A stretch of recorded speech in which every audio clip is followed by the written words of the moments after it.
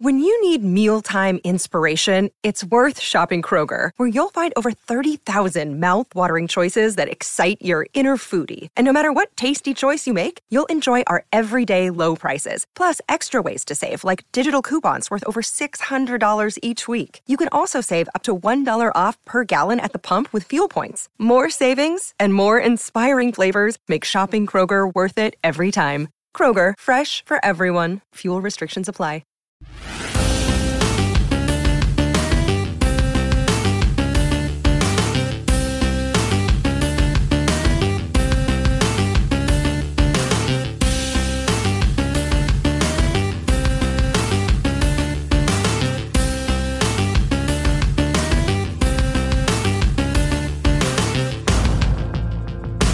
Welcome to the Ninja Turtle Power Hour. I'm Spencer Toon. I'm Keith McGuffey. And I'm Mike Templeton. And this has nothing to do with Ninja Turtles. But listen, hear me out, because a lot of Ninja Turtle fans are also He-Man fans. If they don't put a montage in the next installment of He-Man Revelations of Eva Lynn falling in love with Skeletor with Magic Man playing in the background by heart, I don't know what they don't know what they're doing. I'm interested because we're going to go on this tangent now. I'm really, really interested because I want to see because Eva Lynn had that whole growth of she doesn't need Skeletor, and to have her backslide, and because she was basically carrying the Havoc staff around the entire time. Yeah. And I'm curious to see if, she's going to stick with him in the second half of the season. Yeah, we need a flashback backstory, and it needs to be a montage, and it needs to have Magic Man by heart playing in the background. All right. It would be fantastic. You got funny jokes, kid. They already got I Need a Hero for the trailer. You remember that? That was so epic. That was so good. Yeah. And it's the week that dropped, then it was the week that dropped, then Loki had it in the show. Yeah. And then I think the Guardians of the Galaxy game got announced, and the song was there too. Man, people didn't coordinate either that, or maybe there was a deal on it, Yeah. 2 for 1 sale. Yeah. Not using the song. But anyway, back to enough of the hot takes. Get back to what this episode's supposed to be about. Yeah, Masters what we doing Universe today? Revelation. We're covering episodes 49, 50, and 51 of season 3 of the 1987 Ninja Turtle cartoon. Don't you mean of the show? What did I say? I think you said 48, 49, 50 or something like that. Oh, that's of the show? Yeah, that's of the show. So this is episode 31, 32, and 33 of season 3. Man, that's embarrassing. That's okay. That just lets you know how many episodes we've gone through so far. Yeah, that's impressive. And those episodes are going to be Michelangelo's birthday, Usagi Yojimbo, and Case of the Hot Kimono. 3 all-time classic episodes. Yeah, classic. But classics could be classics for multiple reasons, though. It doesn't have to be great to be a classic, right? Yeah, I think that's how it works. They're classic in that they exist. Right. They're a part of the classic cartoon, and that's why they are classics.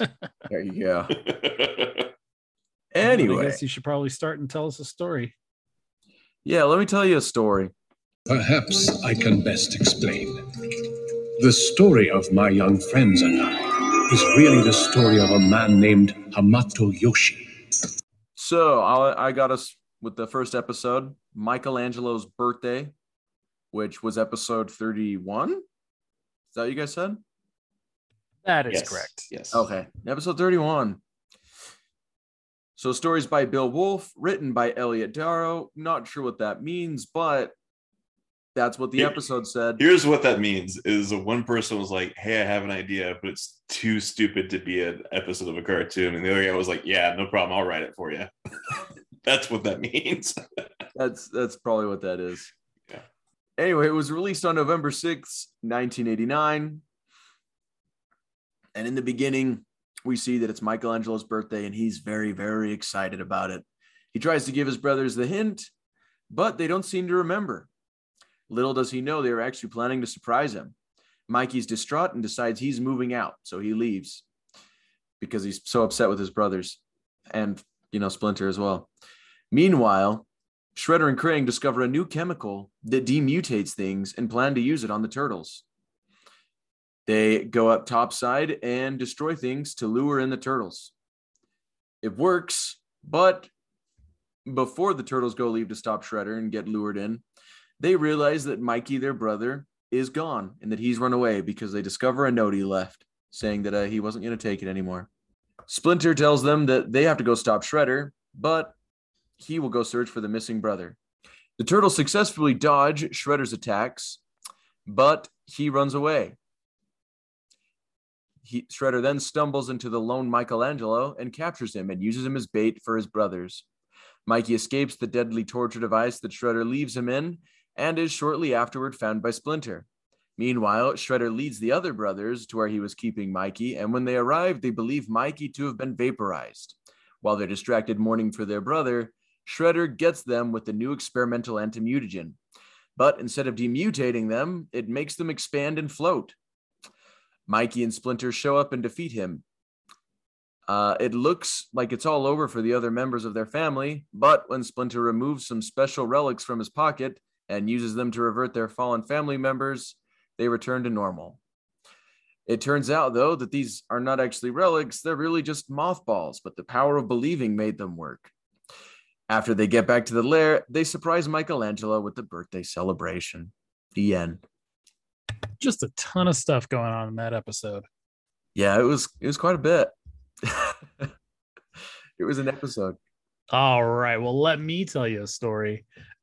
Usagi Yojimbo, original air date November 7th, 1989, written by David Wise. Our story begins with the turtles failing to return a video before the video store closes, when suddenly General Trag appears in the street and begins to attack them.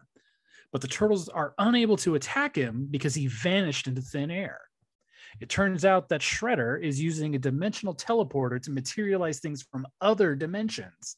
He's also searching for something in Little Tokyo Town. Curious about what Krang is messing around with, Donatello reveals that he's been making a dimensional portal of his own, but Shredder uses his teleporter just as Donatello switches his on, causing it to tune into an alternate dimension of sentient animals. And the turtles see a rabbit samurai facing off against 3 pig samurais. During the fight, our rabbit samurai leaps through the portal and begins to attack the turtles. The turtles find that the rabbit's skills are too much for them to handle when Michelangelo throws a pizza at him, a fighting style Splinter calls slapstick. The samurai rabbit introduces himself as Usagi Yojimbo, which Splinter thankfully translates for us as Rabbit Bodyguard. They discuss sending Usagi back home, but Donatello doesn't believe he can find Usagi's dimension again because it was a 1,000,000,000 fluke that he got it in the first place. So the turtles decide to introduce Usagi to their world, including April and Irma.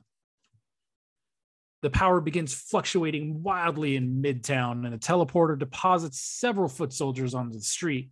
Usagi then successfully destroys all of them, but he wanders off in the fracas. As the city is flooded with foot soldiers, Usagi finds himself at a rabbit-themed restaurant where he's mistaken as one of the waiters. When he gets the idea that his brothers are slaves, he attacks the restaurant's manager, and Michelangelo has to extract him from the place. Meanwhile, Donatello figures out where the foot soldiers are converging, a museum in Little Tokyo Town, where there's a massive egg referred to as Baby-san, who's guarded by Splinter's old friend, Obento. The egg is dropped into a massive smokestack and hatches into a giant dragon. The turtles manage to distract the dragon with a grain elevator, but the food causes the dragon to grow further. Donatello, Splinter, and Usagi manage to rescue Obento before the foot soldiers can drown him. Obento retrieves a strange blue candle from his home, declaring that it is the only thing that can save the dragon from the city. Meanwhile, the military is gearing up to attack Baby San, who has now learned how to breathe fire. Obento says that someone needs to throw the candle into the dragon's mouth, and Usagi volunteers. The dragon immediately shrinks back down to an egg after gulping that candle. Checking on his attackers, Shredder is shocked to see that Usagi is among them, and Krang mocks him for blaming his defeat on a bunny. Baby San is put back in the museum, and Obento agrees to care for Usagi until Donatello can find a way to send him home. The end? Question mark? Bold television. It's not really a part one, but it also is kind of a part one because, spoiler alert, the next time we come around to the cartoon, Usagi goes home. Yeah, it's weird that it's because it's clearly a two-parter, but for whatever reason, this episode is in the middle of that two-parter. Yeah. That episode is The Case of the Hot Kimono. This is season 3, episode 33, originally aired November 8th, 1989, written by David Bennett Karen and J. Larry Carroll. And I always seem to get those two. I think you guys are messing with me. Larry, Curly, and Moe. All right, so April is interviewing her aunt, Agatha Marbles, for the evening news. Agatha, or Aunt Aggie, as April calls her, is an ace detective. She's so good she can determine a man's height based solely on the marks he leaves on a half-eaten banana. And she's figured out that April knows the turtles. April takes Aggie to the sewers to meet the Ninja Turtles. Meanwhile, Michelangelo and Leonardo are running some errands and come across some thieves stealing kimonos. They're able to run off the thieves, but they do wind up stealing one kimono, Master Splinter's. Aggie accompanies the turtles to find some clues about the location of Splinter's kimono, and they run across the same thieves stealing yet more kimonos. They're able to get away and give our heroes a slip with some oil. But this isn't motor oil, it's actually an olive oil, and Aggie's able to determine that it's an olive oil from the Isle of Tertelli. April gives a report on the news about the rash of kimono nappings. Then she and Vernon go to investigate a lead on the kimonos, but are kidnapped by Don Tertelli, ruthless mob boss and tickling fiend. So Don Tertelli tickles April and Vernon for information on kimonos. Aggie hatches a plan to set up a fake kimono shop and sell ad time on a show Don Tertelli's men are watching to lure him out. Sure enough, Tertelli's men show up and steal the kimonos, but instead, they actually steal a box filled with Raphael, Michelangelo, and Leonardo instead of kimonos. Aggie and Don follow on the turtle cycle. At Don Tertelli's, the plan is hatched, but April and Vernon have disappeared. After a brief fight with the mobsters, the turtles find the blindfolded reporters trying to escape from their captors, but they're actually hopping along outside the window of the top story of this building. When their blindfolds are removed, Vernon panics and he and April fall off the building. Luckily, an awning breaks their fall because the turtles did nothing to save them. Back at Tertelli's penthouse, Aggie finds a piece of paper that leads them to the harbor. Tertelli and his gang have loaded up all the kimonos on a boat, and the turtles plan an ambush with the sewer party tubes and retro catapult. The heroes attack the boat, but Tertelli gets away in an escaped speedboat, only to crash into a garbage barge. The Day and Splinter's kimono are saved. Turns out Don Tertelli was stealing all the kimonos in the city to find one that had a map to buried treasure. The kimono that has the map is Splinter's, and the map is to the lost treasure of Emperor Nakamura. Unfortunately for Don Tertelli, Aggie has already led an expedition to clean out that treasure trove just last year. She even says that this means that all of this was for nothing. The end. Sorry, I fell asleep in the middle of that. I fell asleep watching that episode. I'm going to be perfectly honest. I had to do a little bit of editing of my summary because I may have written it while I had a couple. And it didn't make any sense. And then the only way to get through that one. I tried to kind of watch and redo the summary. I was like, no, this still doesn't make any sense. I don't know that the alcohol could be blamed for this. Yeah, I mean, I guess I'll get into it in later, but so for now, we'll go to the second time around. Yeah. Hey, nice junk. So first thing in Michelangelo's birthday, are the rock soldiers mutant rocks? Yeah. Yes, Like, they must what be, right? yeah, like they have to be. Like they sprayed them, they Because- believe that they became demutated. I had to rewind that and I was like, what? Yeah. Because that's like never brought up again. yeah, like- Krang even shows like they reverted back to rocks. Yes. So they must be mutant rocks. But then Ah. like the I guess that's because like the rock soldiers in IDW are mutants, right? I mean, more or less, yeah. Like they, So like I don't know if that is inspired by this, but like these are like literally like mutated rocks, like the turtles are mutants, yeah, not humans that are injected with rock DNA. whatever rock DNA is. But it's Right. like Just okay, pebbles. but then like so that opens up like a bunch of questions. Like we know the mutagen more or less works in the show by combining you with the last animal that you interacted with. Right. And so it's like so like rewriting the rock soldiers, like the rock's DNA to become a humanoid rock person, like what? It's got neutrinos to touch it, you know. I mean, like, okay, yeah, Yeah, like yeah. okay, so he's got the neutrinos to like touch those specific rocks, and it's like man. Do you think that's what they do with neutrino prisoners of war? It's like, all right, Just touch bring all them these in here. rocks. Touch all these rocks. Touch This these is all rocks. you're doing today. They hate war and touching rocks. But like it raises so many weird questions that you're really not supposed to be asking, because who cares ultimately? But it's in the context of the world that this show has set up so far. It's just it's weird. But then at the same time, the show doesn't care, so I shouldn't care. I just should be like, okay, the rocks were people, now they're not. Right. Yes. I mean, I was just wondering if that, you know, means that they're mutant rocks. You know, that's all. It does kind of explain like why mutagen exists in Dimension X, if nothing else, right? Yeah. just to create soldiers from rocks. You know, And like, and What's so more like abundant it than kind of also like the way they find like the anti-mutagen sludge just kind of floating on lava, which I love that Shredder is able to walk up to lava and touch it. and touch it. And Oh, like granted, man. like he touches like the retro mutagen part, but I mean, like you can't even get that close to it because the heat will already just kill you. Yeah. Not to mention there is no breathable air that close to lava. Right. And it's like the stuff that dropped into it was a welding flux. Like that gets real hot. Yeah. And not to mention, he is also wearing metal armor. Right. Right.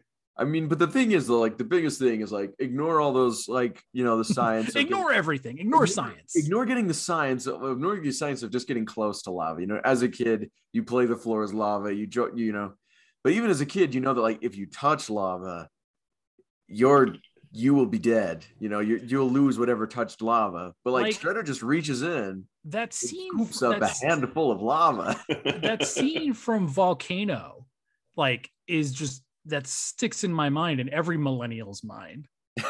Oh no, I was a Dante's Peak kid.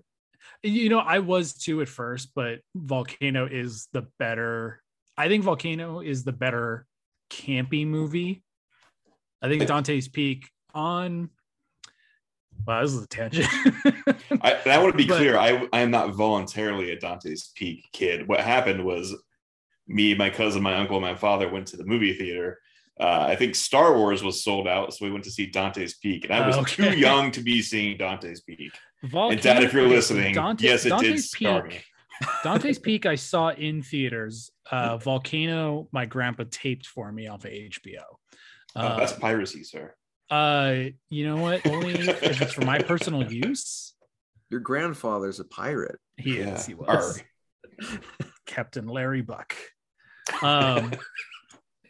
He okay, but Volcano like has that one scene where the guy like jumps like and he tries to walk in the magma. And yeah, like that just sticks in every kid's mind that watches it. Also, side tangent, were you an Armageddon kid or were you a Deep Impact kid? Let us know by tweeting to us at Ninja Turtle PH. Has nothing to do with Ninja Turtles. I just want to know. Just take it as straw poll. Yeah, why not? Because it was in my head. You said you were an Armageddon kid? Armageddon, yes. I don't think I've ever seen Deep Impact. Okay. I also don't think I've ever seen Volcano, honestly. You got to see Volcano. Tommy Lee Jones. Oh man, and you know it hits harder because it takes place in LA, so it's like I recognize all the places that are getting destroyed. It's like Independence Day, but like caters to me. Right. If there's a like Armageddon style movie about the Midwest, I don't know of it. So wasn't that Twister?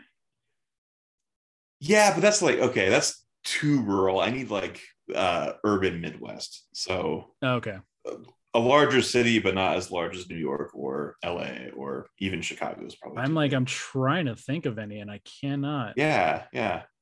Should we get back to Turtles? Yeah. You know what? I'm kind of done talking about Turtles. So, Shredder just must know some ancient lava handling ninja technique. You know, I mean, that's all it really is. But I just think it's a cool superpower that he's got now. Just being able to touch lava. Barehanded, too. He didn't even put a glove on. No, like reaches his gauntlet in, everything. Is that possibly his superpower that he's just completely fireproof? I think so. I think it's like just an ancient ninja technique for handling lava, probably. Right. It's just being a ninja. Let's down lava. So this episode, I noticed that the title card spells Michelangelo, Michel Angelo, and the initial spelling of Michelangelo, like for the toys in the comics, had an extra A after the MICH. So it's weird to me that they spelled it correctly on the title card, but wrong for the character. You know, it's weird, and you know, it was funny because I was thinking about that before. Like earlier today, because I was like, I wonder if I should like put that as a factoid on our Twitter. But like, yeah, like for basically before 2003, all the branding for Michelangelo was spelled incorrectly. It was Michael, like the normal spelling of Michael Angelo. And I think the rumor was it's just Peter and Kevin didn't realize the error. Yeah, when they did it. I believe that. And it wasn't fully corrected until 2003. Yeah, I mean, they didn't have Google back then, you know, like or you had to go off what. It's funny. Splinter read all these Renaissance books, and every one of them spelled Michelangelo wrong. Well, and Kevin Eastman's admitted he's a terrible speller, and if you look, I actually looked in the artisan edition of issue 1, which has like the rough draft. And Michelangelo in that is spelled without the E at all. It's Michal, Michelangelo. So corrected in the wrong way. It was doomed from the start. Yeah, it was doomed from the start. There you go. Yeah. But you're right. Like it is funny though that like they did spell it correctly on the title card. I'll be honest, I didn't realize it was fixed that long ago. I had realized at some point it was fixed, but I didn't think in 2003 it was fixed to the correct spelling. I always thought it was, and to this day I spell it with the extra A. Oh, wow. Well, you'd be wrong, sir, because it's been like that for almost 20 years. Spell check must hate you. Yes, it does. It's been correct now longer than it was wrong. Fair. Think about it like that. Fair enough. Yeah. Yes, my spell check does hate me. There's certain times when the computer can't even like offer anything. Like I spelled the word so incorrectly. The entirety of human knowledge doesn't know what word I was trying to spell. I get you. I do the same thing. Yeah. One of the jokes that I thought was funny was Raph says, "Hey, never mind the joke, Shecky." So Shecky was a famous comedian back in the 50s and 60s. It's a very, very joke that flew over a lot of people's heads. I just like the joke because Kevin Smith, who is the head writer on Masters of the Universe Revelation, his wiener dog's name is Shecky, who is named after that Shecky. Also, as a side gig, I'm a puppeteer, and my puppet is named Shecky. So I just thought it was cool. it was a fun reference. I was like, oh, cool. Awesome. Wow. Granted, my puppet is named after Kevin Smith's dog because I liked the name Shecky. So I didn't put the 2 and 2 together until much later. One of these days, someone's going to be like, I need a comedian name. I saw this awesome puppet one time named Shecky, and yep, that will complete the cycle. It's funny because like my puppet's name is Shecky, but the only stuff you'll ever see that I've performed with him on, his name is Harry. So like Harry is his stage name. Oh, okay. But secretly, like in his private life, he's Shecky. His box that he's in says Shecky. All right. Name is Shecky Monster - Cabrera. Awesome. I like it. Learning a lot tonight. Yeah. So we're opening up here. Yeah. The only other thing I had for this episode was the Flush-O-Matic, which was a toy, of course. Yep. This is the first appearance. Pretty messed up toy, though. It's just like a torture device for your turtles. I think it was a big thing, because this is the 80s, so it's like you have like the slime things. I'm pretty sure like it was based on a He-Man toy. Still messed up, but it's messed up. Yeah. Like, and it's weird that like Shredder would have it as like a weapon to use against the turtles. Like it's wacky and weird, but it's like as like in a toy line, it makes sense. That's fine. But to like have it used here as a torture device, that's what feels weird about it. Yeah. And to like call it a Flush-O-Matic. Yeah, and the aesthetic is really for the turtles, right? Like sewer, flush. Yeah. Yeah, like it makes sense in the context of like the toy line, because the toy line's thing was like gross out humor. But like here, why would Shredder call it a Flush-O-Matic? Like, yeah. Anyway, again, questions that we're not really supposed to really care. If you want to see something real messed up, though, look up the box art for the Flush-O-Matic, because like one of the turtles is like tied up, his hands and feet bound, just getting like slimed by it. But in the background, like one of the turtles is like chained to the wall 10 feet off the air. Yeah, it's usually you gotta pay good money for that kind of stuff. Yeah. But, here they're just giving it away. Oh man. That's all I have for that episode. We just celebrated our anniversary last week. Now Spencer's regretting everything. Yeah, why did I invite this show's over. Yeah. I'm done. I made it a year. I'm getting into stamp collecting now. Anything else for Michelangelo's birthday? Are we ready for Usagi? Okay, so it's not really an anchovy, because I was thinking about it. We're not anchovies yet. We're on second time around. Yeah. No. I know. Oh, okay. Because originally it was going to be an anchovy when we were talking about it last week, and I think we talked about it in the bonus content. I see. But upon reflection and watching this episode, because we were talking about how it's Michelangelo's birthday, but not the other turtles. Yes. And it just got me thinking that, like, I think in our heads, like we all know that they're all brothers. But it's never really stated that they all have the same birthday. 2012, like, kind of does it with Mutation Day. and then it's like they're all roughly the same age because they all mutated the same day, and so they all consider themselves like 15 years old in that show.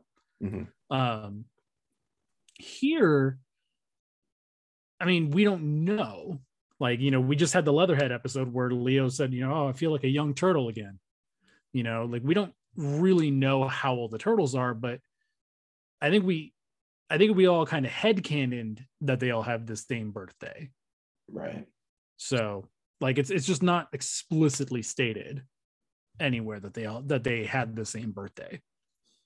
It's not, but it also at the same, I don't know, to me it just doesn't make sense for them not to have the same birthday, because eggs like I'll hatch on the same day. Well, I mean, we don't even know if they're all from the same clutch, like I'm trying to think, Rise, they're all different species of turtle, so obviously they didn't hatch together. Like Next Mutation, they specifically say like they're not brothers. They're not blood brothers. In the toy line, like they all came from different pet shops. Granted, those were all like gag names like Chesapeake Bay or whatever, New Hampshire or whatever. But like the lore was kind of there that they were all from different pet stores, and like we don't really know anything about like the turtles, like where they came. Like we know they were pet shop turtles, but we don't know like they could have come from different hatcheries and then just all wound up at this pet store. I mean, they could have, but then at this anyway, it's not worth. You're right. Like, and like we said, we're asking questions that the show was not meant to have asked of it. Yeah. So, but to me, it's never made sense for them to have like different birthdays, because like, I don't know, if they're all baby turtles, like anyway. Especially if they're four baby turtles from the same pet shop, you would think they would come from the same. And how would they remember what day they were born? That's a good point too. Oh, they were what? How would they remember the day they were born in the first place? Like, how would they know? You're right. You're right. Like, how would they? And so that's why, like, I like what 2012 did with Mutation Day. And so they all just celebrated the same day. They all might not be the same age, but it's like, when you adopt a dog, the dog's birthday just becomes the day you adopted them, not necessarily, whenever the real date was. Yeah. But anyway. So like I said, it originally was an anchovy for me, but the more I think about it, like it's not explicitly stated in the show. So what is an anchovy though? Because let's get in. Well, we're still second time around. Yeah, we're still in second time around. That's what I meant. We got 2 more episodes yet. So Usagi Yojimbo. This is the first crossover with all of the turtles and Usagi instead of just Leo. Up to this point, only Leo had met Usagi in any version of the turtle. It kind of felt like this might have been a backdoor pilot. And so for anybody that doesn't know what that is, a backdoor pilot is when a spin-off can be potentially made. So they introduce a cool character concept or whatever in an already established show. And if that proves popular, then a spin-off will be made of that character. It usually doesn't tie back into the original show. The one that comes to mind is the Masked Rider from Fox, who was like another Power Rangers type show. So he was introduced in Power Rangers, and then the Masked Rider like premiered a couple weeks later or whatever. I can't think I don't think the Turtles ever did that with anything. But I kind of feel like you saw like this episode and then like Usagi Come Home were cases of that potentially being a backdoor pilot. I could see that. I don't know how popular Usagi like the comic was back then. Like obviously it wasn't Turtles level popular, but I don't know. Oh, you know what? It is. Turtlepedia listed as the portable portal generator. Okay. And this is the debut of that. Okay. Yeah. Well, what do you know? So yeah, because it becomes a big thing like later on, like it basically folds down in on itself, and Donatello like carries it around with him. Very cool. Let's see. Just a handy thing to have, you know? Yeah, right. The only thing I had is way back in episode 1 of this whole series, Splinter when introducing Raphael said that no sword on Earth could withstand his sai. And Splinter must have only been referring to literally our Earth because Usagi disarms him immediately. Yeah, I don't think the turtles are as good as Splinter, described them in that first episode. Yeah, well, because Leo's swordsmanship was unmatched and was immediately beaten by Usagi, and Donatello could disarm any opponent. Got his bow staff cut up immediately. Yeah, I don't think that was good. He got it cut up by Usagi slicing in the exact same spot. That's how good Usagi is. That's how good Usagi is. Man, Usagi. I can't remember if we discussed it last week, but is everybody saying Usagi or Usagi? I've always said Usagi. I think when I was younger, it was Usagi. Now that I'm older, it's Usagi. Yeah, I heard it said in the 2003 series. I never read it. I always heard it. So, yeah, first time I heard it pronounced, Sailor Moon. Sailor Moon. Sagi Tsukino. There's a guy named Rabbit Sakito. No, that's Sailor Moon's real name. Oh, you didn't know that? No, I didn't know that. Oh, dude, you gotta watch Sailor Moon. It's great. I love Sailor Moon. I mean, that was like one of my gateway animes. Mine was Dragon Ball, but I mean, Dragon Ball and Sailor Moon are everybody's one. I'm gonna do a deep cut. My real first anime, I think, was Ronin Warriors. That was amazing. And then Samurai Pizza Cats was on at like the same time as Sailor Moon was out here. I love Samurai Pizza Cats. Yeah, the only magical girl anime I've seen is Madoka Magica. So Madoka's good. Madoka, there you go. That's what it is. Madoka. That's the only one I've seen. Guys, if you have a favorite magical girl anime, let us know somewhere on the internet at Ninja Turtle PH.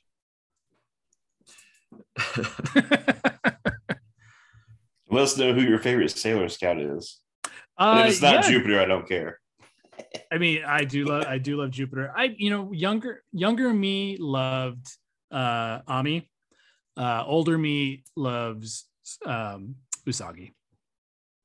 Okay, now we know. And knowing is half the battle. Guys, if you have a favorite G.I. Joe member, let us know somewhere.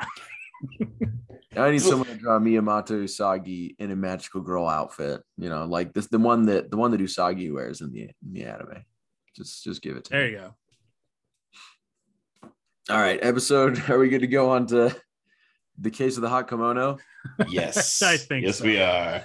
So we got Don Turtelli back.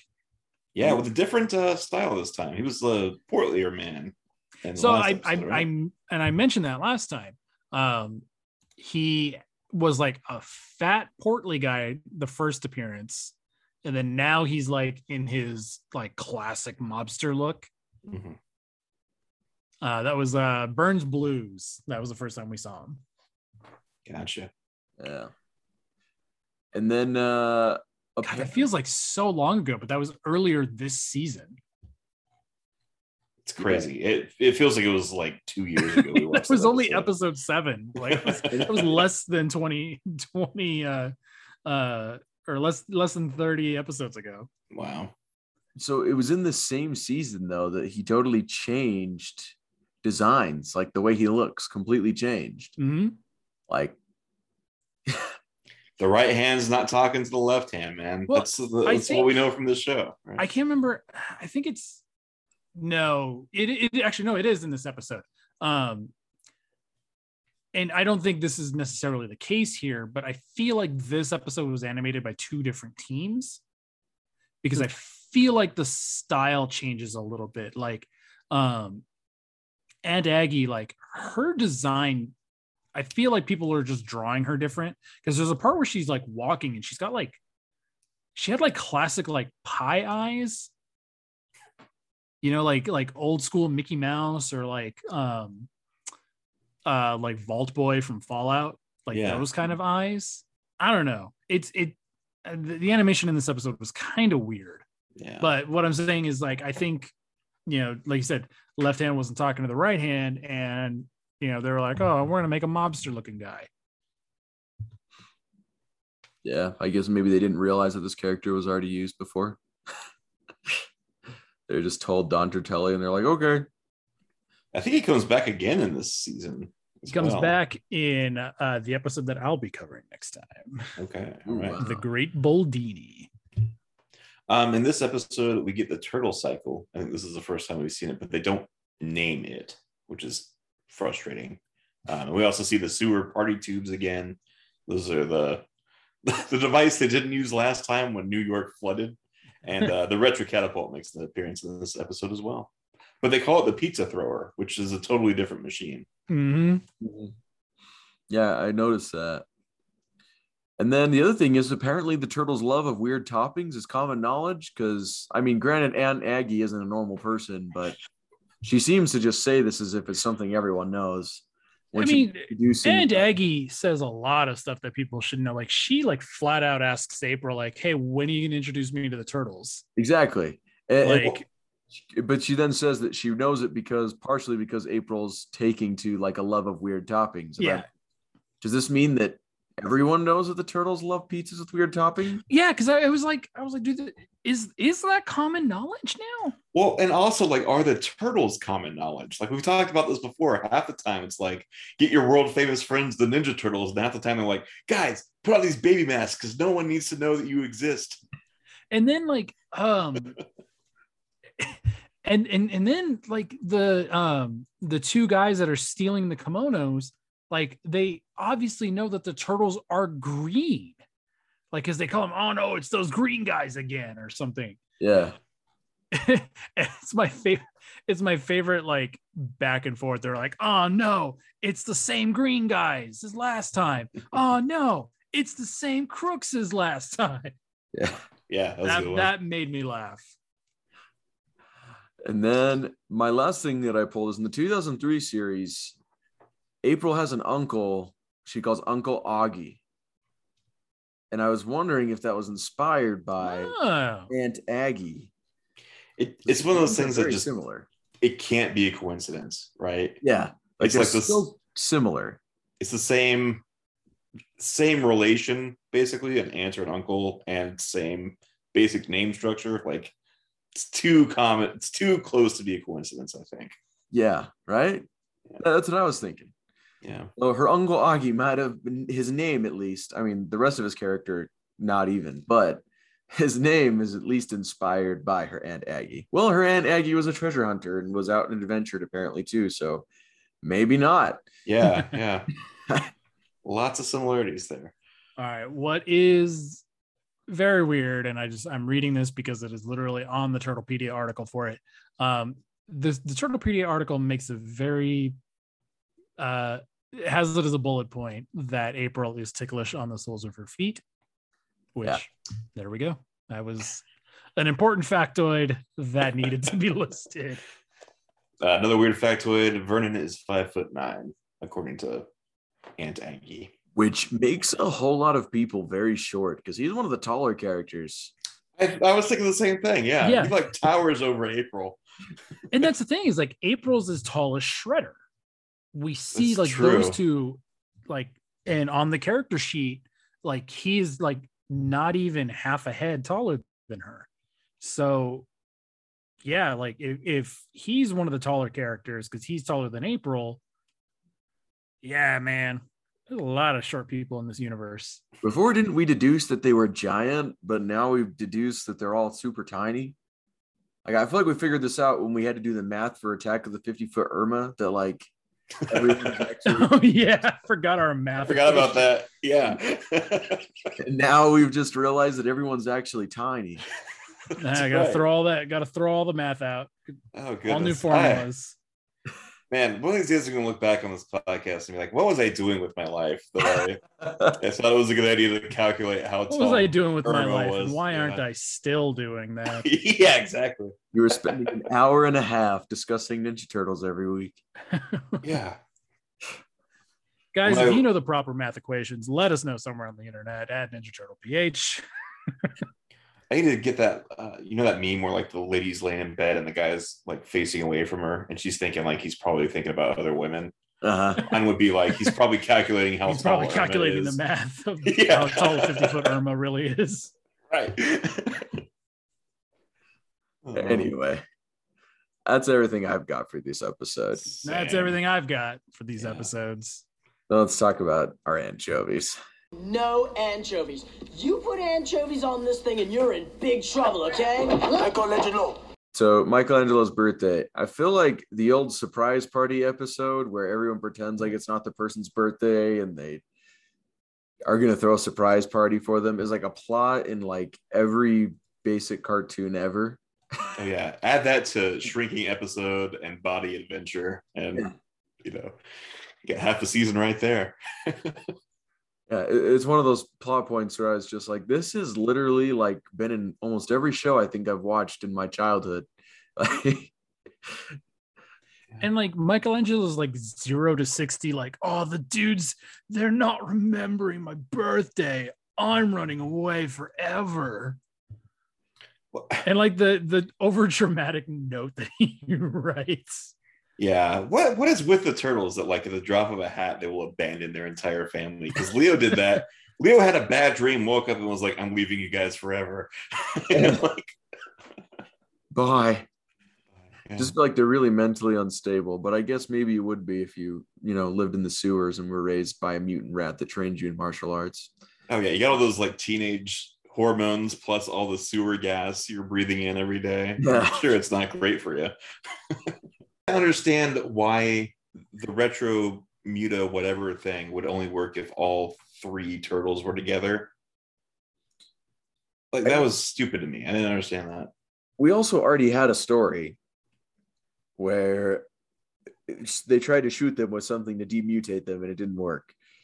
So like they got a new thing to demutate them now instead of using the old. But that's on top of the other. That's on top of the other demutation stuff that like the retro mutagen gun from the first season. That's what I was about to say. Yeah, from the first season. Like, and that was a laser. This is just a lazy gas they shoot at them.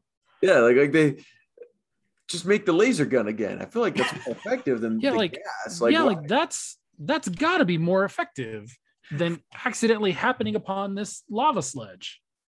Like, why do they got to use the lava sludge with lava mixed with welding flux from Dimension X when you had a laser gun? We're not supposed to be asking these questions. Yeah, I have 3 anchovies written down here. Number 1 is why all 3 of them together. Number 2 is mothballs at the end there, and then number 3 is everything else about this episode. It was just nonsense from the very beginning. Yeah, the mothballs thing is like the most ex machina ending I think I've ever seen in my life. Yeah. Yeah. Like, oh no, we're doomed. And then he's just like, I'm going to pull out these balls and just save them. And then not only are they not actually like mystical, he just says that it was by the power of believing. Yeah. Well, and the demutating thing didn't work. It made them into giant balloon men. Like what? I would not be surprised if this week, like back in 1989, they were like, okay, guys, tomorrow, bring in your dream journals. We're going to rip out a random page and just write the turtles in around whatever you dreamed about. And that's how they came up with these episodes for this week. Like, it's just nonsense.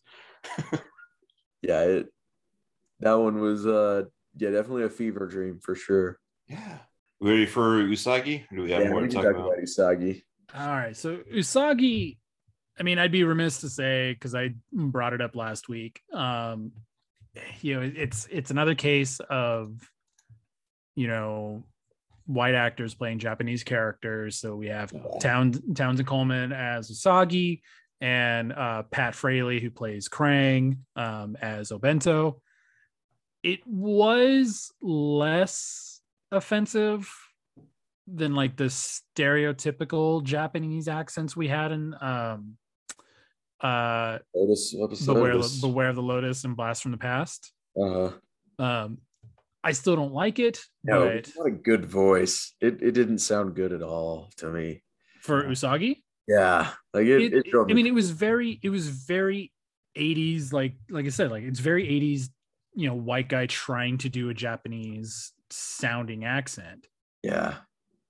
And it's just uncomfortable. Yeah. I mean, for me, it wasn't even so much offensive, so much as it just doesn't even sound good. Like, it just doesn't. I agree with you there. He sounds like scared all the time or something. Yeah. I don't know what it is necessarily, but I'm not a fan of that voice. Yeah, it just didn't sound good. Like, yeah. Also, I think the 2012 voice skews too much in the other way, where he sounds way too gruff and tough. Yeah. Yeah. 2003 one's pretty good though. I like. So on the, what was I gonna say? And so I don't know. I think I'm just, because I was just being cynical, and everything you love when you were younger is actually horrible. I was looking at Usagi and something seemed off about his face. And I was like, I was trying to I was comparing it to the comic. I was comparing it to 2003 and 2012. And I think I'm just focusing on it too much, but I feel like they drew Usagi with buck teeth. Like, and I get it. He's a rabbit, so he would have buck teeth. Oh yeah. But it's like in my head, I'm like, is this a caricature? Is this a racist caricature or not? Because all the other Usagis don't have that. That is weird. I'm just gonna give benefit of the doubt. I'm gonna give benefit of the doubt too. My friend I was bouncing this off of. I told him about it, and he's like, you know what? He's like, it honestly probably is just like, it's a cartoon for kids. They were just drawing a bunny rabbit person. Mm-hmm. Same with Splinter. Like, the reason Splinter has buck teeth is because he's a rodent. And that's a fair point. And like I said, and I tried to preface this with, I think I'm looking too much into it. Mm-hmm. But I just felt like I had to bring it up because I was like, it just the fact that it isn't in the other versions means that I'm not the only one that thought that. Yeah. Does he have the scar over his eye in this? I can't remember. No. Okay. He is a fresh-faced baby. Right. For me, just like, my big anchovy was just the entire like third act of this episode. It's like, okay, put the giant egg in the smokestack, feed the dragon grain, then it's gonna eat fire and learn how to breathe fire, and then we'll shove a candle down its throat to take it back to an egg. Like, again, that's like something that came out of a dream journal. It's nonsense. I don't know. This episode, like, that's probably my biggest anchovy of all, is just the pacing is so weird and like so all over the place and like so much crammed into it. Yeah. Like, I can't even remember what happened in the episode. Like, another kind of weird thing about that, especially that third act, is we get the revelation that Splinter has a friend that he may still talk to as a rat person. Yeah, it's true. Like, it's kind of brought up that Obento is a friend of his, and I was like, oh, like, probably from when he was Hamato Yoshi. But then I was like, oh, when he was exiled from the Foot Clan, he immediately went to living in the sewers. So, like, did he meet Obento before then? Did he know Obento in Japan? And Obento came to America first? Like, because it's implied that Obento's been here for a while. Mm-hmm. And it's just kind of like, okay, Splinter's got this buddy in like Little Tokyo Town, which not Little Tokyo Town specifically. It's just weird. Mm-hmm. Yeah. And I would have liked to see more of Splinter having a friend like outside of the Turtles. Because in Gargoyles, Hudson, the old gargoyle, had that friend of his, I can't remember his name, but he was blind. And so he didn't know that Hudson was a gargoyle, but like Hudson would go over there and he taught him how to read Braille, and like he would play chess with him all the time. And it was something for Hudson to do outside of the clan, because all Hudson was really doing was watching TV at home, like when he wasn't on a mission. So like this gave Hudson like all that extra depth. And I mean, and granted, this was before the popularization of like serialized TV for kids. So it makes sense that Obento never really shows up again. But it's like, that would have been really cool to see Splinter have that. Mm-hmm. Well, we know Splinter has an interesting life outside of the lair because his kimono has a map to secret treasure on Exactly. it. I mean, that too. And it's like, I guess we're moving on to the next episode then. So is that map that's printed on the back of his kimono, was that sewn in? Was that printed on it? Did Splinter know it was there? Yeah, see, that's the whole thing about this episode is like, it all hinges on like, we got to get Splinter's kimono, blah, blah, blah, Splinter's kimono. He's like barely even in the episode. He's in the episode in the beginning to say, hey, you guys lost my kimono, and that's it. Yeah. Yeah. And then at the end to be like, oh, I'm so glad I have my kimono back. And it's like, and he specifically like says like, it's his most prized possession. Right. And it's like, really? I think it's his only possession. Well, he's got a stick. Oh, he's got a stick. I mean, like, and what's, it's kind of funny because like when you look at the flashbacks of when he was a human, like he was wearing the same kimono. Mm-hmm. But he's like literally sitting on the floor in the sewer, and it's not until the turtles come up that he decides to like get a TV and a kitchen. Right. I gotta get these kids off my ass. Give them something to do. I just want 5 seconds alone. Oh, you freaking kids. Just leave me alone. My big anchovy, and Aunt Aggie said it for me. I didn't have to write it down myself. She says, all of this was for nothing. And that's how I feel about this episode. Yeah. Because we never see Aunt Aggie again. Yeah. It's not explained why he has a map of his kimono. How did Don Tertelli learn about it? Like, just everything about this episode I didn't care for. Also, NECA, why haven't we gotten an action figure of Aunt Aggie? True. Because it's got to be in a 2-pack with Don Tertelli. Yeah. Obviously. But yeah, my anchovies, the foot tickling is weird, especially now that I know that the internet has made it weird. Yeah. Oh, man. They rule 34 that whole thing, man. So there's that whole thing where I'm just like, what's up with all the tickling? Like, was this supposed to be funny? It's weird. I mean, like, because they can't be overly threatening. Yeah. But I don't know, man. 2 episodes ago, they strapped Michelangelo to a torture device with acid that ate a hole to the center of the earth. I mean, you're not wrong. But it's just, it's. I mean, thankfully, Tertelli's not in that many episodes, but it's the fact that like it's so memorable that he already did a tickling thing, and then like when he holds the feather up in this episode, it's like, oh yeah, it's the tickling guy, and then we get it again in the Great Boldini. Oh, geez. Anyway, my last thing is like we've already talked a lot about wrong voice coming out of the wrong turtle, but there was one moment where a turtle with a bow staff and blue bandana speaks with Raphael's voice. Does he say cowabunga and skate away? Just put all 4 of them together. Good I did old. not notice that. That's awesome. Good old Raffanello, But Ronardo. There we go. Yeah. Okay. I thought it was really funny because it was just so mixed up that I was kind of had my mind blown. Yeah, every now and then you get a scene that's like, if you could summarize the entire series in one clip, and like that would be it, right? It's just like there's no quality control whatsoever.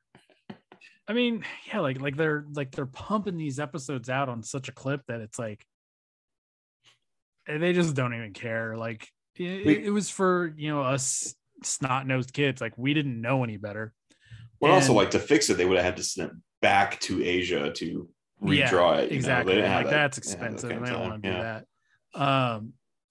But I was just thinking, like anybody that says like they love this episode is a liar. Just anybody who said, like anybody who says that they love the turtles, like, and like the guys that I'm talking about, like anybody who says like the 87 show is perfect, like I really want to know what they mean by that. because like, is it possible they skipped this episode on accident? Is it possible that they skipped every other season but the first one? Yes. Yeah, probably. Because like we talked about last time, like watching that clip show of the first couple episodes, like it makes me really want to go back and rewatch those first episodes. Yeah. Because like the animation was so good. Like there were mistakes, but like I don't know, like the first couple episodes just feel different. Mm-hmm. Mm-hmm. Would you say that you love that first season? That I love the first season of 87? Yeah, absolutely. Should we talk about some other things that we love then? Oh wow! Yes, we transition master over here. Man, I'm like 2 for 2 tonight. That's a pretty segue. Great. I didn't transition us to the wrong segment or anything. No, you're good this week. Yeah, you did it. You did it right this time. Oh, I love being a turtle. All right. Michelangelo's birthday. Like I said, they have that gas that they're using, and Shredder's like, he's got them all cornered. He's like, yes, all 3 of you stand together. And then he like sprays at Leonardo, and Leonardo just like casually sidesteps it. Like it was like this could have been an anchovy, but it's so fitting with how this show is that like I was like, you know what, I like it. Yeah, like all the turtles are up. like Splinter or Shredder's like spraying the spray around like crazy, and the turtles like they're not even jumping out of the way, they're just moving. Yeah, just taking a step to the left, and then he like points to the wall. He's like, no. And then like when Raph throws his sign, like clips it to the wall. But it's just funny, like, and because it's like it's not is it a spray or is it like it's not an aerosol spray, so it's not dispersing in the air. It's literally like they gotta hit you with this. It's strange. It's weird. That's all I had for this episode. There was a fun fourth wall break. Rocksteady when he looks at the camera and he's like, he must have seen this episode before. That was a good one. I like fourth wall breaks. Yeah, because Michelangelo does it better. Does another one later. He's like, some birthdays a dude's just gotta stay in bed and catch some Z's. You know what I mean? Not as good as the first one. Not as good as the first one. No. That was an anchovy. I thought I had one. I usually try to have like at least one thing for every episode. I really try. But the one thing I had written under here was something I accidentally wrote this for a different episode.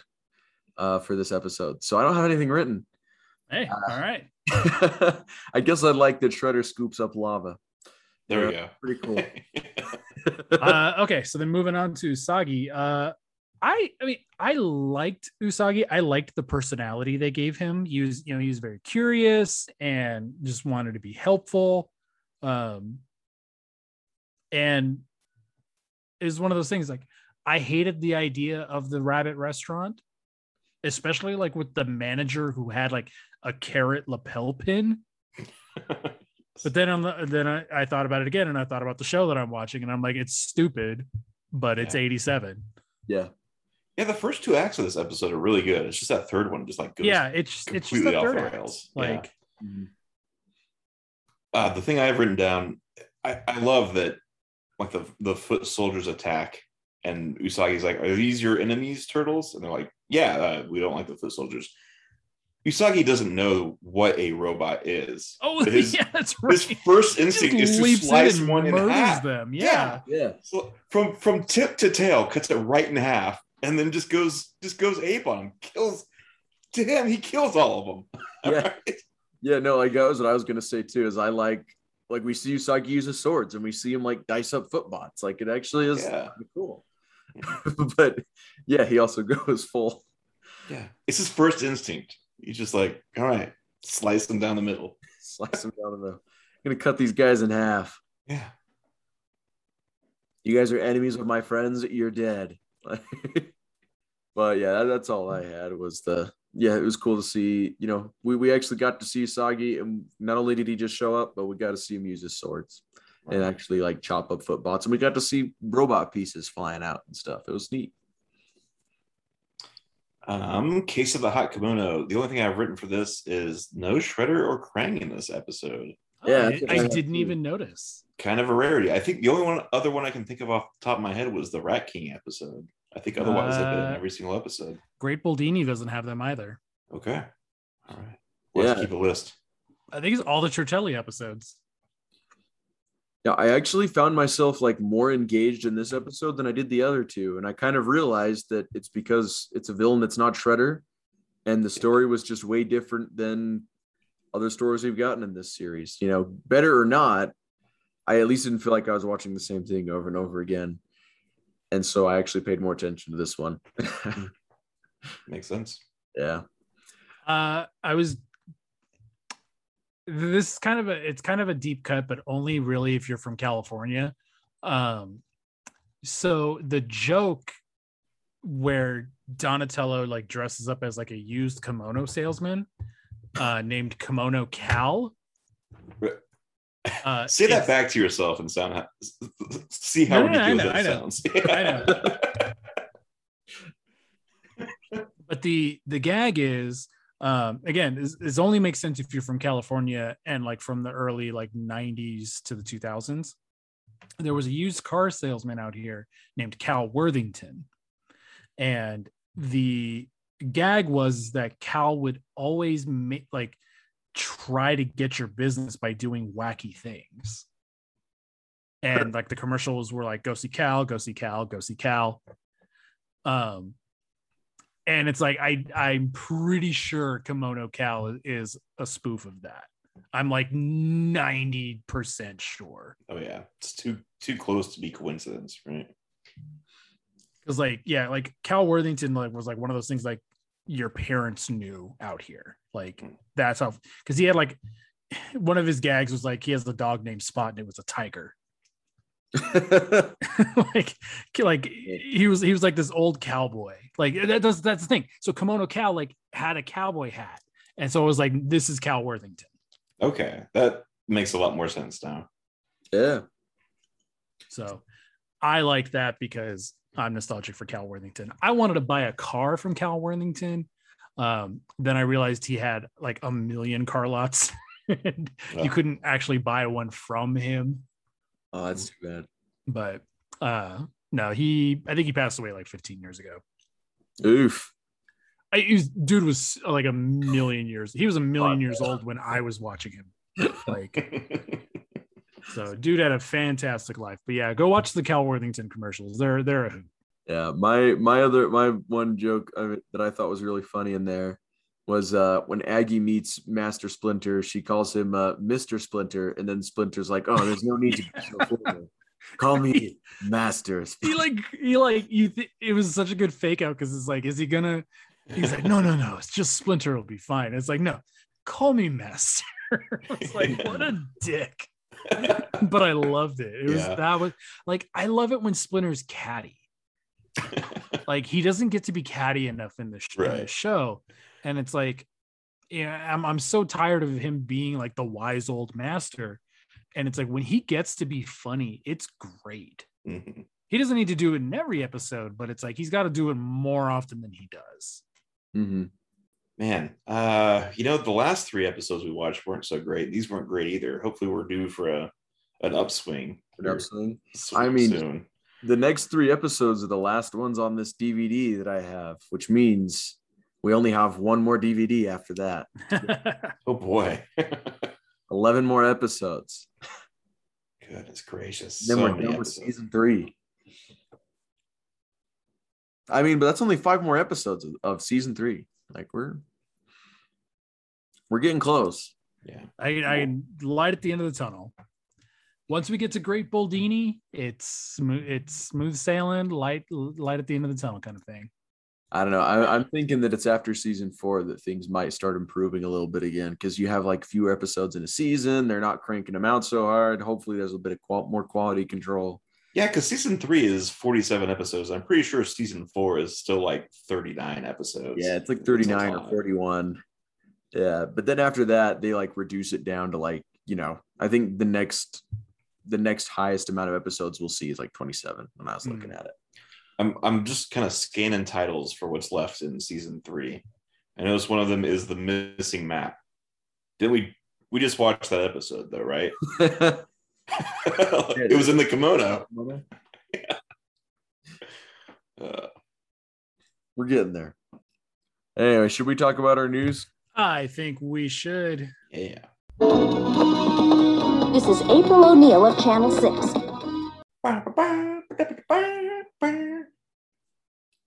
Spencer, any news in the comic world? Not that I've seen. We don't have any side series going on for Turtles, and the mainline book just came out last week. Unless there's a best of coming out this week, which I don't think there was. Did the best of Arpel O'Neil come out yet? They did update it. I know they did fix it. So yeah, if you guys didn't catch it, there was a print where they spelled Arpel O'Neil on the cover. It was fixed, and I think reprintings do say April. But I mean, if you have an Arpel O'Neil issue, misprints can get some quick money. Yeah. No, misprints can be big collector's items. Yeah, I gotta see if that got put in my box. I haven't been to the shop in a couple weeks. I don't think it's out yet though. It comes out in November. It's not. Oh, yeah, bummer. I think April is November and Shredder is December. Got it. Yeah. So yeah, there's nothing coming out comic book wise in the next week. So, yeah, I don't think any trades. I don't think volume 3 of Turtles Reborn, the trade paperbacks, is coming out yet. That's November. I just looked at it. Oh, you did? Okay. Jenica 2. Is that also November? That trade paperback already came out. That was oh, it did? Yeah, it should have. Oh, my store hasn't given that to me yet. Oh, okay then. Yeah. In action figure news, last night for Turtle Tuesday, NECA, as part of their 31 Nights of Fright reveal, which is really kind of funny because last week I said, I don't think there's going to be anything for Turtles and NECA for their Fright reveals. But this spooky season, NECA is thrilled and chilled to announce a Turtle-tacular new line of action figures, Universal Cross Teenage Mutant Ninja Turtles. The figures will pay tribute to the world's most famous turtles and Universal's icons of horror. Raphael as Frankenstein's monster reimagines the temperamental turtle as the misunderstood monster. Includes metal chain, interchangeable hands, and 2 lightning bolt sai. Comes in collector-friendly window packaging featuring a custom illustration, and the best news, wide release, not exclusive. So that means for the first time in a long time, outside of the arcade line, you can get this turtle figure anywhere: Target, Walmart, Big Bad Toy Store, GameStop. Go nuts. Take that. So take that, scalpers. For real. I'm excited. This is super cool. You might have already seen by now. I did post pictures of it on our Twitter and Facebook page. I think Keith also shared it on the Instagram. But dude, this looks rad. Yeah, like I am someone that is, I've stated multiple times I'm not really a toy guy. This is on my radar. Like there's a part of me that's like, will I get this? Because it looks that cool. Yeah, like the whole line. It feels cool in a way that like NECA hasn't done the Turtles yet, because like the movie Turtles are great, but it's like they're kind of like, they're those designs, which again, great designs, but it's just those. And then they reused basically the same bodies to do the musical mutagen tour Turtles. And then like the Toon Turtles are also kind of the same things. Like we've had those Toon Turtle figures since essentially 2016. So like this is the first truly new Turtles design that NECA has done since 2018. Yeah. And that's really cool. And I'm super stoked for this figure. it mentioned it's a line of figures. Mhm. So I hope there's more, because I mean there is precedent, because we've had movie like Monster Turtles before in the Playmates in the vintage toy line and in 2012. And Pixel Dan actually pointed out that this is the first time that Raph is Frankenstein, and so now Donnie and Michelangelo have also been Frankenstein, so only Leo is left. True. I used to have the Donna's Dracula toy, and Dad, if you're listening, I still do not like that you stole that. He always tells me I'll never let him forget, and he is correct. So.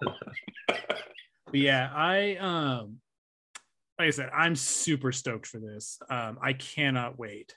Yeah, it looks amazing. Like just every detail of it looks great. Yeah, and what's really cool is that, I mean, like I said, it's a wide release. Like, NECA's known for a long time. Like, you don't need to keep telling them how much you hate store exclusives. They know.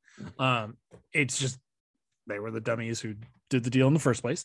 But I mean, the fact that they were able to make this a wide release is really cool.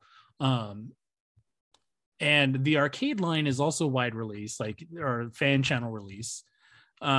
So you don't have to go hunt down at Targets and Walmart. But that's what's super interesting about this, is that does this fall into the non-competing type of figure that Playmates says that NECA can't produce, because this is very specific. Mm-hmm. It's not something a lot of kids are gonna pick up. You're gonna have the monster loving kids that'll want it. But yeah, I don't know. I'm like I said, I'm super stoked for this. It is a bummer it doesn't come out until January. It would have been nice if this was ready for Halloween. Yeah, but beggars can't be choosers. The beggars can't be choosers. I'll have it for next Halloween. Yeah. But yeah, you can pre-order that at Big Bad Toy Store, which is where I get all my figures. Well, at least all the ones that I can get online. And I posted that link on our Facebook page, and I can retweet that over on our Twitter. Yeah, cool. My guesses are going to be Leonardo's Dracula. Oh yeah, if you guys have any picks, let us know at Ninja Turtle PH. I'm guessing Leonardo will be Dracula, Michelangelo will be the creature from the Black Lagoon, and Donatello will be the mummy. I don't know, maybe Michelangelo will be the mummy and Donatello will be the creature from the Black Lagoon. I'm still kind of up in the air on that one, but okay, so it's Dracula, the mummy, creature from the Black Lagoon, Wolfman. Oh, we're missing a Wolfman, huh? God, I'm trying to think of all the classic Universal monsters. If Wolfman's an option, I don't think they'll be doing Creature from the Black Lagoon, because that just seems like it's really, really basic. I think they did, because they did 2 lines of the Universal Monsters Playmates ones. I think the second one, but they weren't all Universal monsters, because you had Freddy and Leatherface, and Mikey Myers. That's right. Because it was the second line that had Dracula. Was it Dracula Donnie? And Mikey was the Invisible Man. So the first line was Mike is Frankenstein. Oh yeah, so that's the thing. Invisible Man is another Universal monster. So the first line was Mike is Frankenstein, Don is Dracula, Raph is the Mummy, Leo is the Wolfman. The second line was Michelangelo is the Invisible Man, April O'Neil as Bride of Frankenstein, Leonardo is a creature from the Black Lagoon, and Raphael was the mutant, which is a crab-looking thing with a big brain. Yeah, that's a meta muta something. I can't remember the exact name. I always thought it was a Mars Attacks alien for some reason when I was younger. It looks very close to a Mars Attacks alien. So, but yeah, I'm curious, and then obviously Bride of Frankenstein is another Universal monster. I'm curious to see how deep this line's gonna go. because like we just named off all those Universal monsters, and there's only 4 turtles, so it's like, I mean, are they gonna make April the Bride of Frankenstein again? Like, I don't know. Yeah. Somebody mentioned that, like, I have to have a Jason Voorhees or Casey Jones as Jason Voorhees, and I'm like, it's not a Universal monster. It's not a Universal monster, and it's also just like, it wouldn't be that different, Yeah, exactly. You have to specifically, like, remember, like, this line is called Teenage Mutant Ninja Turtles cross Universal Monsters, or Universal Monsters cross Team NT. Like, that's the branding. So there's no Ghostface, there's no Freddy, there's no Leatherhead or Leatherface. Leatherhead, though, I mean, maybe Leatherhead is Leatherface. That'd be great. Right. It's a crocodile wearing human skin. That'd be good. Man, oh geez. That's the stuff of nightmares right there. That's real spook stuff. Yeah, it seems like I always like those action figures of the Universal monsters, and it seems like a good crossover for NECA to do, because they're known for doing horror stuff anyhow. So yeah, like the sculpting on that Raph head is just so good. Yeah, I like that his sai are lightning bolts. I don't know if anybody picked up on that. It's a cute detail. Yeah. Any other news? That is it for me. Other than if you go over to NECA's Twitter or Facebook or Instagram, they had a stop motion video by the fantastic DGDX animation. Man is just so good at stop motion animation. So yeah, cool. Yeah, the other thing is they have shown that TMNT, the next chapter, is the title, it looks like, for the Seth Rogen film. So okay, yeah, I forgot that I tweeted that or posted that. Yeah. So I don't think it's officially said by Nick yet. Okay. But there was a leak of a logo for Teenage Mutant Ninja Turtles the next chapter, and was it Old Turtle Den on YouTube ran a video on it, and then the next morning Varner Studios, who did all of the old designs for the toy line, and I think we talked about them, how they had said they showed old designs to Seth Rogen's team. Mm-hmm. He posted a crew t-shirt, like a shirt that you only get if you're working on the movie, with this logo, and then with the caption, "Since it's official now." So it's one of those all but confirmed but not confirmed things. But looks like our Seth Rogen movie is going to be called Teenage Mutant Ninja Turtles: The Next Chapter. And yeah, no other info beyond that, other than what we talked about before. It's a 2023 release date. Cool. Neato. All right. So Spencer, what are we going to do next week? Next week, we're going to be covering the first Savage Dragon crossover. So that's issue 3 of Savage Dragon, 2, 3, 5. It's one of the early ones. We should probably figure that out before we record. You're not wrong. You're not wrong. Issue 2 of Savage Dragon. All right. And then the book, Teenage Mutant Ninja Turtles Savage Dragon, published by Mirage Studios. Number 1. Okay. That's the crossover. So just those 2 issues. That's what we're covering. Because technically it takes 2 issues. Oh, I'm taking next week off then. Just kidding. I'll be here next week. But yeah, I mean, what Mike doesn't know is that we've kicked him off the podcast for the week. But cool. Yeah. So Savage Dragon crossover. What Keith doesn't know is that I'm going to be waiting outside the window. He doesn't know where you live now. I do. Yeah. Oh man.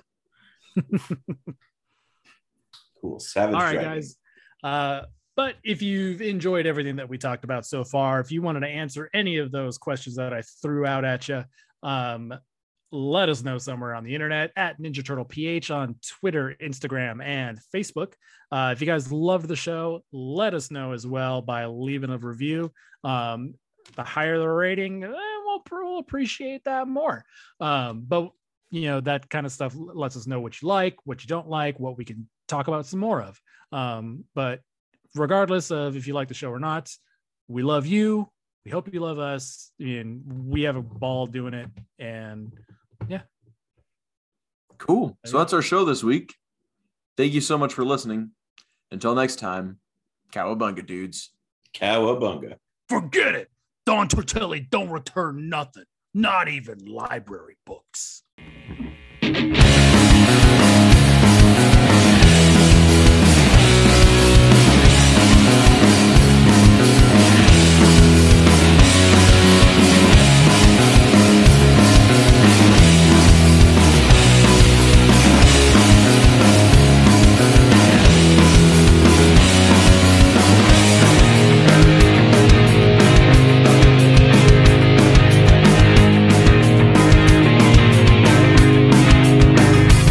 That was a good line. That was a good line. I popped into the microphone like crazy though. I need to put my filter back on. Yeah. So Keith, have you joined our clan on He did. I did, yes. Just today. I think I was looking for Ninja Turtle PH, and that's why I couldn't find it. No, I would have abbreviated it, but it does it fit the entire thing. Perfect. Yeah. It's better that people don't think we're trying to like test the acidity of Ninja Turtles. Right, right. So I did promote you both to Ninja.